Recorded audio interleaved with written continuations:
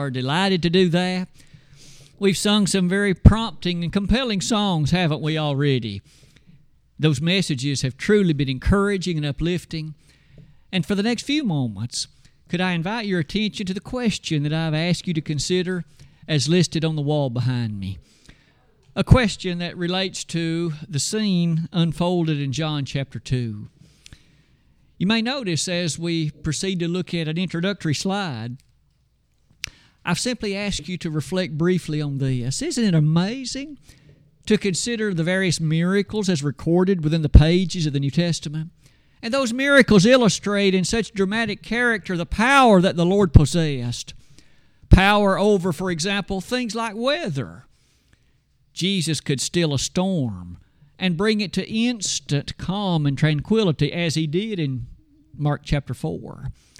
On another occasion, He demonstrated such mastery over quantity by feeding 5,000 men, not counting women and children, with nothing but 5 loaves and 2 fish, as recorded in John chapter 6.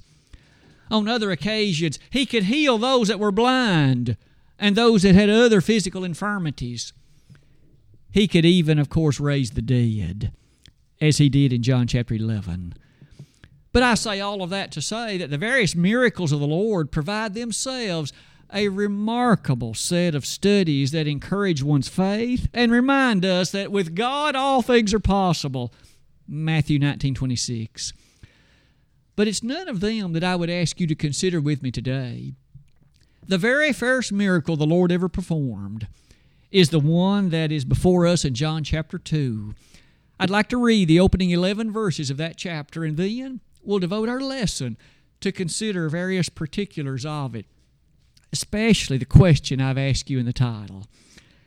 And the third day there was a marriage in Cana of Galilee, and the mother of Jesus was there. And both Jesus was called and His disciples to the marriage. And when they wanted wine, the mother of Jesus said unto them, They have no wine.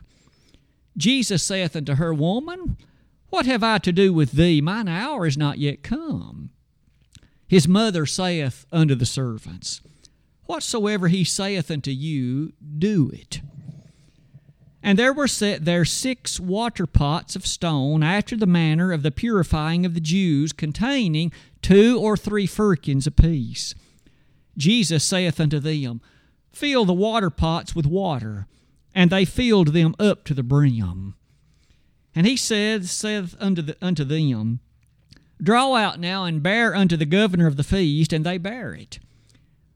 When the ruler of the feast had tasted the water that was made wine, and knew not whence it was, but the servants which drew the water knew, the governor of the feast called the bridegroom, and said unto him, Every man at the beginning doth set forth good wine, and when men have well drunk, then that which is worse. But thou hast kept the good wine until now. This beginning of miracles did Jesus in Cana of Galilee, and manifested forth His glory, and His disciples believed on Him.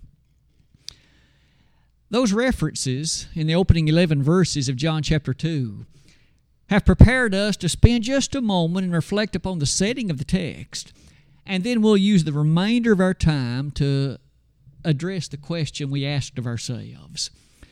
As far as the setting, doesn't it begin like this? We have reference to a little village known as Cana. It's a bit interesting, it seems to me, that the only New Testament book that makes reference to the little village of Cana is the Gospel of John. It's the only one. We encounter it here as the place or setting of the Lord's first miracle. It'll also be the setting for the second one in John 4, verse 46. Oddly enough, it's also mentioned in the last chapter of the book in John 21 as the hometown of Nathanael. Other than that, it's not mentioned anywhere else in the New Testament. But it's a bit intriguing that with those references, we now revisit the fact that there was a marriage feast taking place in Cana, and Jesus' mother Mary was there. Not only that, but Jesus Himself had been invited, and so too had His disciples. This does indicate, then, that this particular invitation was extended to them, and they considered, of course, the importance of arriving and being present at that time. But as you and I noted in verse number 3, the time came that they wanted wine. They apparently had run out, or at least there was not sufficient amount. At that point, Mary took it upon herself to bring this information to Jesus. And thus, she pointed out to Jesus, they have no wine. Now, the Lord responded to her with these rather interesting words, Woman, what have I to do with thee? Mine hour is not yet come. Doesn't that highlight a number of things? And in fact, several lessons could be extracted from that one verse alone. There have been those who've accused Jesus of being disrespectful to his mother there. Nothing could be further from the truth. That society, you see, was a little bit different than ours. Although today we might not talk to our mother that way, that was in fact a kind of conversation, or at least a kind of greeting, a directive that was not at all disrespectful then. But Jesus did quickly say, mine hour is not yet come. Doesn't that indicate the Lord knew the purpose of his mission to this planet, and he understood that which would be required of him? And it was not yet time to set in motion those events that would lead ultimately to the cross. It is interesting, though, that in the verse that followed, Mary, the Lord's mother, appreciated that he was going to do something. And so she told the servants, whatever he says to you, do it. Doesn't that highlight the extreme confidence that Mary had in her son? She already knew, isn't it true, that if anybody on earth knew that he was supernatural, it was her. She knew she'd never been with a man when she became pregnant. She knew that, in fact, it was not due to the seed of men alone that this Jesus came about. She knew he was the Son of God. And she testified to those servants, whatever he says to you, do it. I might suggest that those are wise words for us today. Whatever he says to you and I, we should with earnestness and we should with eagerness strive to do it. But back to our record of the text. We then are informed in verse number 6 that there were 6 stone water pots that were sitting at this location. And we're told that they were used for the purifying of the Jews. Now, in the Old Testament, the Jews, of course, had various rites, R-I-T-E-S, of purification. That wasn't only true of the priests, but also of other of the Jewish community. And these of thus were used to ceremonially cleanse the Jews, if they had desired to do so. They were going to be used for a different purpose this time. Each one of these, we're told, would contain 2 or 3 firkins of liquid. Now, at first sight, all of us probably are a bit uncertain as to what a firkin is, for we surely don't use that unit anymore. I've asked you to perhaps reflect a little bit on that as we come to this next slide, and we will talk a little bit about that firkin in this connection. If you do some research and try to appreciate the amount of that liquid, depending on which resource you consult, it seems to have been somewhere between 9 gallons and 10.5 gallons. Now, again, so it's something, it would seem, between those extremes. And each one of these stone water pots would hold 2 or 3 of these firkins. It's easy enough then to conclude that if you sum the 6 water pots, we're talking about somewhere between 130 and 190 gallons of liquid. That's a fairly sizable amount of water. Between 130 and 190 gallons of water, because each one, we're told, was filled to the brim. It's not that they were half full. It's not that there was only a small amount of liquid in each one. It's at that point we now observe this. Suddenly the scene shifts to verse number 7. Jesus again told them to fill the water pots. They did so up to the brim. And then the next verses say, draw out and take to the governor of the feast. Now the servants knew from whence they'd gotten that water. And yet when the governor tasted, how impressed he was. In fact, he commented rather quickly to the official at hand, you've saved the best until now. And with that, don't you find verse 11 a bit revealing? May I read again that this beginning of miracles, highlight with me, this was the Lord's first miracle. I might suggest that there are sometimes you will encounter various books which supposedly, or at least present ideas about other gospel accounts, besides the 4 that we have in our Bibles. And sometimes in them you'll have a record of Jesus as a boy playing around with his miraculous abilities and causing various things to transpire. None of that ever happened. The book of John says this was the first miracle. There had been none before. The Lord never was, in fact, one to have taken a practice run. The first miracle was this one. It is with that in mind. Now the question comes, what about this wine that the Lord had turned into such from water? What kind of wine was it? I use that to perhaps assert the following. If you have conversations with someone about drinking alcoholic beverages in a social way, they will almost invariably turn to this and say, well, didn't Jesus turn water to wine? And so there's nothing wrong with me drinking some beer, they will quickly say, or nothing wrong with me just moderately having some wine with my supper. Is that the case? Was the wine that the Lord made intoxicating? We'll devote the remainder of our time to at least reflect upon that question and use the text as our guide. What kind of wine did Jesus make? May I offer to you a few suggestions, at least matters that will be a benefit to us as we give thought to that question. And the first one will be the words themselves. I've entitled it Word Studies. Today, you and I well know that when we employ the word wine, it's given that it involves alcoholic matters, because that's what the word has come to mean for us in English. But may I ask that we with great care understand the following. That was not true of the Greek word that's translated wine. In fact, I've listed it for you. The primary Greek word throughout the pages of the New Testament that itself is translated wine is the word oinos, spelled in English O-I-N-O-S. You'll notice that simply by looking at the appreciations of that word, we quickly observe the following. That word can refer to beverages that are intoxicating, but it can also be used to refer to beverages which are not. In other words, you can't assume that the word wine then means intoxicating beverage, because many times it doesn't. May I be quick to say that, in fact, the Hebrew Old Testament word also had that same characteristic related to it. In other words, all those passages in the Old Testament in which the word wine appears, you can't just assume that it was intoxicating.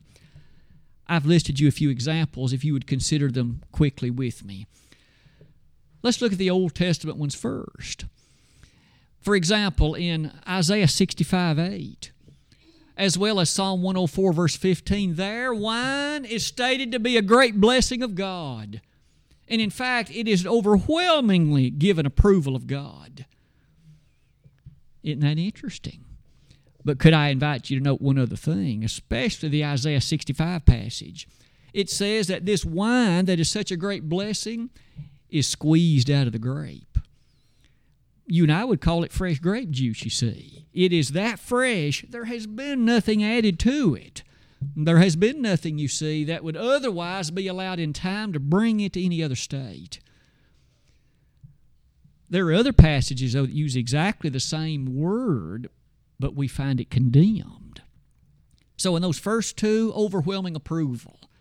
But look at passages like Isaiah 28:7 and Proverbs 20, verse 1. In both of those cases, wine is said to be something that should be avoided. It is something, you see, that one should not pursue because it's a mocker. It's raging, and anybody deceived by it is not wise. So how does one interpret this? Some passages say wine is approved. Some passages say it's condemned. Isn't it clear? It's not talking about exactly the same characteristic. The Isaiah 28 passage highlights in great detail due to the behavior of these people. They were inebriated. We'd call them drunken. They were such that they had in fact allowed themselves to reach a state wherein their sensibilities had been lost or at least marred, and their judgment was tarnished, and they acted in ways that were embarrassing and in fact very hurtful. Now you and I know the kind of wine that makes that happen. It's not what we'd call grape juice. That kind of wine is intoxicating.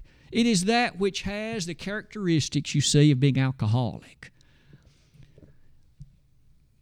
First lesson then so far has been this. When you see the word wine in the Bible, don't assume it's alcoholic. Many times it's not. Not only that, let's go to the New Testament and see if the same thing doesn't appear. In Ephesians 5:18, wine is condemned. Do not be drunk with wine, it says.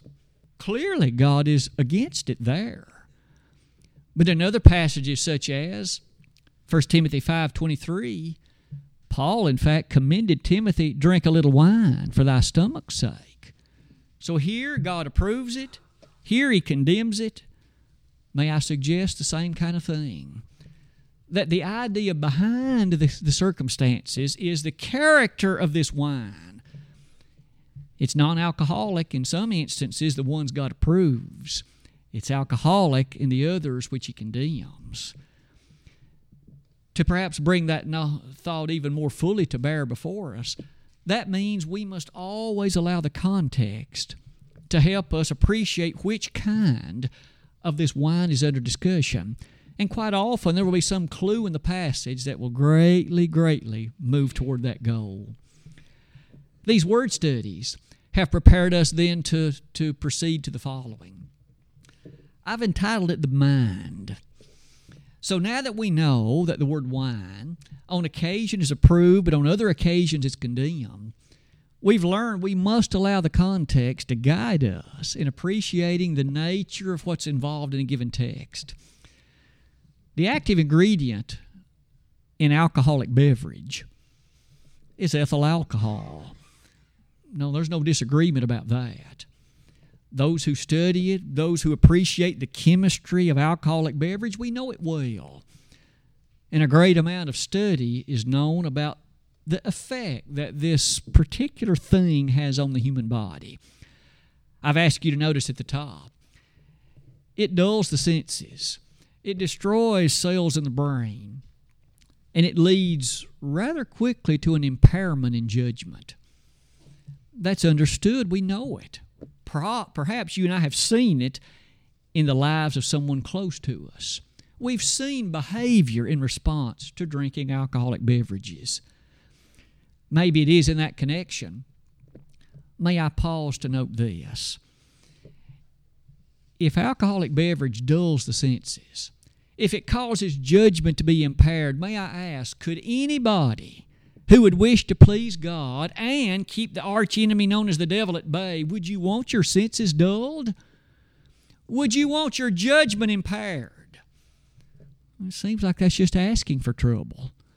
It's in fact setting oneself up so that the devil will have an easier, tactical, and strategic approach to you. The devil is very crafty, very clever, very subtle. And a number of verses of the Word of God highlight that truth. Didn't Paul, in fact, say that very thing in 2 Corinthians 11:3? Surely, with that as a background, the words of Paul are so very appropriate.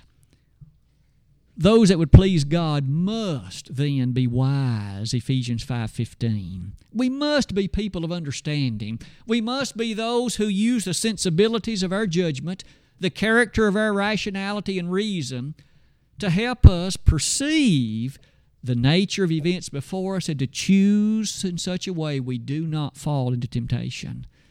We do not succumb to sin. May I suggest, if we're inebriated, if we're drunken, it'll be no trouble for the devil to get us to do any number of things that not only will harm our influence for good, but it will in fact be very hurtful for ourselves and others. You'll notice next on that slide is a number of commandments to which I would point your attention. Isn't it true that the God of heaven has commanded of us that we be individuals who are in control of the nature of our bodies?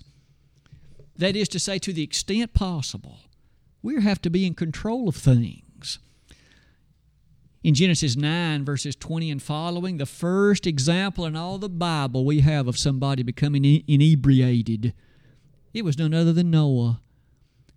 After being so faithful in regard to constructing the ark, withstanding the time aboard it, then after the waters were taken care of and the ark came to rest, the time came in days that were future from that time that Noah planted a vineyard and ultimately prepared that juice in such a way that it became alcoholic and he became drunken.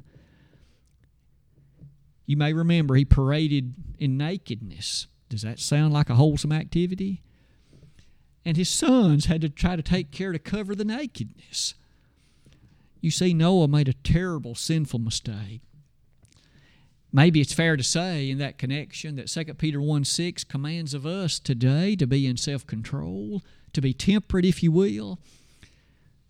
Question, would Jesus, the Son of God, have made 150 or 60 gallons of something that would lead people, with that much available, to behave in such a way that they would not only embarrass themselves, but ultimately have their minds sufficiently, with judgment removed, to act in a very unwholesome way? I just don't believe it. I don't believe the Lord would ever have, in fact, put people in that kind of position. But that's not all. The last question on that slide, isn't it true that a lot of times, especially when a person has drunk a sufficient amount of alcoholic beverage, you can be in a state to directly hurt other people? How often do we see it in car wrecks? A drunken driver takes the life of somebody innocent. Would Jesus have put anybody in a position to harm, to perhaps take innocent life, to act in that kind of way? Absolutely not. Paul said in 1 Corinthians 6, verse 12, I will not be brought under the power of any. If only the human family could appreciate today. Alcohol, you see, is an addictive thing. That's why it's so hard for people many times to get off of it once they've gotten on it. It's powerful. Today, we then have learned about word studies and issues of the mind. Let's go a step further. What about the concept of a stumbling block? Remember, we're asking, what about the wine that Jesus made as far as a stumbling block? Christians are absolutely commanded. We may not place stumbling blocks before others. The charge that God has given to us is to encourage people toward heaven, to lead them in faith and verity. Didn't Paul say in 1 Timothy 4, verse 12, let no man despise thy youth, but be thou an example of the believers, in word, in conversation, in charity, in spirit, in faith, in purity. Can a person thus imbibe alcoholic beverage and thus behave often in a very unwholesome way and claim to be an example of the believers in all of those 6 things that have just been asserted? An example in the way you talk, an example in the purity of life, an example in the way that you conduct yourself by way of living, an example in givenness to the Spirit, an example, you see, in faith. The two do not go together at all, do they? I've asked you to notice on this slide that Paul even mentioned at one point. The subject, admittedly, there was eating meats that had been offered to idols, and Paul said, if by eating meat offered to an idol will cause my brother to stumble, I'll eat no meat, as long as the earth stands. Now, alcoholic beverages are things which, admittedly, some people have more of a weakness concerning than others. It may be alcohol doesn't tempt you or me at all, but perhaps due to the way in which a person's family may have been, or perhaps due to what was the case in earlier days of that person's life, maybe it is more of a temptation to some. I hope that you and I would have the same impression that Paul did. Loving somebody else enough that we would never put before them a stumbling block, and surely alcohol could be this very thing. You'll notice near the bottom of that slide, we are given the opposite circumstance. How strongly we are admonished to edify and strengthen others, not weaken them. Didn't Jude tell us that in Jude verse 20? Build up yourselves in the most holy faith. Jesus highlighted so strongly the impression that's required. Let your light so shine before men. I wonder how many people were converted to the Lord in a bar. I'd say not many. I wonder how many have been converted to the Lord holding a beer in their hand. I'd say not many. In fact, I can't name any. But the point might well be this. If we're encouraged to strengthen and to edify, surely alcohol's not going to help do it. If someone is in that way of life, we would need to assist them to get away from it. With all of that said, would Jesus have made 150 or perhaps 160 gallons of something that would ultimately weaken the faith of people rather than strengthen it? It's unfathomable. The Lord's life was about leading people to heaven, not putting them in positions where their senses and judgment was impaired. Number 4, we may even be able to strengthen some of the matters by thinking along this line. So when a person drinks alcoholic beverages and does so in a social way, we now understand then that we are in a position to at least talk about intoxication directly. So what is the state of affairs in this? And does the Bible have any words that directly address such a situation? First of all, isn't it easy to observe this? There are many verses in the Bible which directly condemn drunkenness. Drunkenness will take you to hell. It's that simple. In Galatians 5, Paul lists a number of things and says, all of those guilty of these will not inherit heaven. That makes it pretty plain, and drunkenness is in the list. I would say that that's not the only place. There are a number of others. 1 Corinthians 6, perhaps to name one. So at that point, then it's easy to ask this. If drunkenness like that is condemned, someone may be quick to say, oh, but I just had 1 or 2 beers. I wasn't drunk. Really? Tell me the definition of drunkenness. How is the Bible using that word? What is being involved in that connection? You'll notice that in none of those passages did it say how much liquid was imbibed. It just said drunkenness. And so it's up to us to understand what did the Bible mean when that word by the Holy Spirit was employed. I've asked you on that slide to note the next word, which may help us to answer this. In the same way that drunkenness is condemned, we have a host of passages that command those that would please God to be sober. Now, I know full well that today we use the word sober in a particular light. This person that was once drunken is now sober, meaning he or she is not as much under the influence of alcohol as he or she once was. But that's not what this word means. The original word that is thus translated in terms of these passages commanding sobriety or soberness, could you please go ahead and note the number of places it occurs? 1 Thessalonians 5, verses 6 and 8. 1 Peter 1, verse 13. 1 Peter 4, verse 7. 1 Peter 5, verse 8. All of them do not merely suggest that we be sober, they command it. And now the issue, what does the word mean? You'll notice about the middle of the slide. To be sober identically means to not be under the influence of intoxication. To say that differently, and many Greek lexicographers put it in this form, to drink no wine. Hear me now, to drink no wine. Moderate drinking is condemned, you see, in the Bible just as much as overt complete what we'd call drunkenness. It's all drunkenness. And God says, do not be given to it. No wonder in that light. The next thought on that slide takes you to an inspired listing in 1 Peter 4. Could I direct your attention to verse number 3 of that 4th chapter of 1 Peter? For the time past of our life may suffice us to have wrought the will of the Gentiles. So Paul begins by saying there was a time when those to whom he was writing were given to behaviors that were recognized as being behaviors of the Gentiles. Paul, can you give us a listing of these? I'm sorry, this is Peter. He mentions lasciviousness, lusts, and now the next 3 will be the ones that will be a part of our discussion. Excess of wine.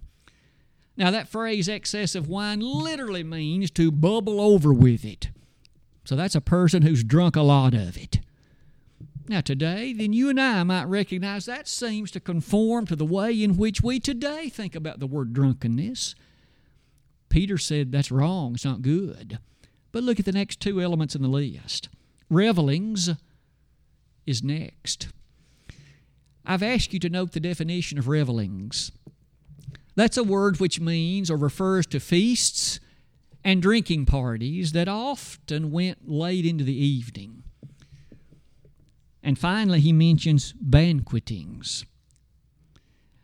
Now, I'd suggest that's another word that at least we're quite unfamiliar with in general. We don't use it very much, so may I define it? That initial word meant this: drinking, a drinking party. Notice no reference to the amount. It had to do with the kind of beverage. You see, the Bible condemns overt drunkenness in the same way it does social drinking. All of it is outlawed. None of it is pleasing to God because nothing good's associated with it. It is at this point, Christians are thus commanded, are we not, to abstain from all appearance of evil. 1 Thessalonians chapter 5 reminds us. At this point, we've looked at 4 ideas, or at least 4 appreciations of the passage. The next slide will invite you to look at the 5th and final one. And it has to do with asking the question, Jesus turned water to wine. We know that. The text says that he did. We've tried to discuss the nature of that wine that he produced or provided, and we've reached a rather definitive conclusion that it wasn't an alcoholic variety. But one more thing that might be noted. It requires us putting together 2 of the observations we've made. First, the Lord turned water to wine, and yet the Old Testament, the law beneath which the Lord lived, it spoke against alcoholic beverage. Remember, the Lord condemned it in passages such as Proverbs 20, verse 1, and Isaiah 28, verses 1 to 7. With that being said, could Jesus have made alcoholic beverage and not have been guilty of sin? No, he couldn't have. He would have violated the law of Moses if he had done so. And yet Hebrews 4:15 says Jesus never sinned, not even once. Doesn't that then mean that if that had been condemned and he had turned water to alcoholic beverage and led others to involve themselves in imbibing it, then he would have been guilty of endorsing what was wrong, and he would have been guilty of sin. Jesus did not turn water to alcoholic beverage. He turned water into wine, and that wine was not alcoholic. One final thing to observe is verse number 10 of our text, and at that point the lesson will be yours. Verse number 10, and some are quick to observe this, so may I read it, and then let's spend a moment to discuss it, and then we'll close our lesson. Every man at the beginning doth set forth good wine, and when men have well drunk, then that which is worse. And many will thus say, well, look, it says well drunk.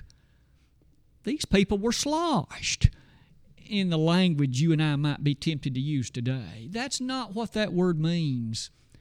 That phrase, well drunk, often in the Word of God, makes use to the amount. It makes use, you see, not to the quality, but to the quantity. In fact, we often use it in other passages in the Bible that same way as in the book of 1 Corinthians. And so I'd ask you to note at the bottom, the quality of what was produced was what was so great. The governor of the feast tasted this and recognized immediately the quality of what the Lord had produced. And remember, he thus commended the official over the marriage feast in light of the fact you've saved the best till now. That's what, of course, Jesus made. He always does what's right, and he always does what's best. He does all things well, in the words of Mark 7, verse 37. With all of that said, let's close our lesson then like this. We do not find in the Word of God any justification for allowing a person who would please God to engage in social drinking. It is not that which leads oneself or others nearer in faith, nearer in power, nearer in pleasing character to God. It only moves one further, hurts one's influence, impairs one's judgment, and causes one to behave in a way that's not pleasing to God. Today, as we think then about the Word of God, may we never allow someone to convince us, well, didn't Jesus make alcoholic beverage, so I can drink a beer if I want to? The conclusion does not follow because the premise itself is not right. As we close this lesson today, perhaps the issue that would face you and me is not one connected to our study today. But whatever the issue that would cause me or you to be separated from God, we need to take care of it. We need to make repentance of it and approach God in the way that He has indicated, and He will forgive it. And we will be able to enjoy the precious right standing with our Heavenly Father. Today, if anyone in this assembly would perhaps wish to become a Christian, maybe upon realizing the nature of life and the brevity of it, you'd like to make sure that all is well with your soul. We want you to know that the Lord loves you. He went to the cross to die for you. And He is beckoning you. Whosoever will, let him come and take of the water of life freely. Revelation 22:17. If you'd like to take of the water of life today, you could become a newborn New Testament Christian. You've got to believe in Jesus with all of your heart, repent of your sins, confess His name, and be baptized, and we'd be delighted to assist you. If you at one time have known the precious life of a faithful Christian, but you've chosen, perhaps gradually over time, to walk in a different way, a way that has brought shame and reproach to you, to Jesus, to His name, and to the church, you can make it right. He still loves you. He will be happy to forgive you.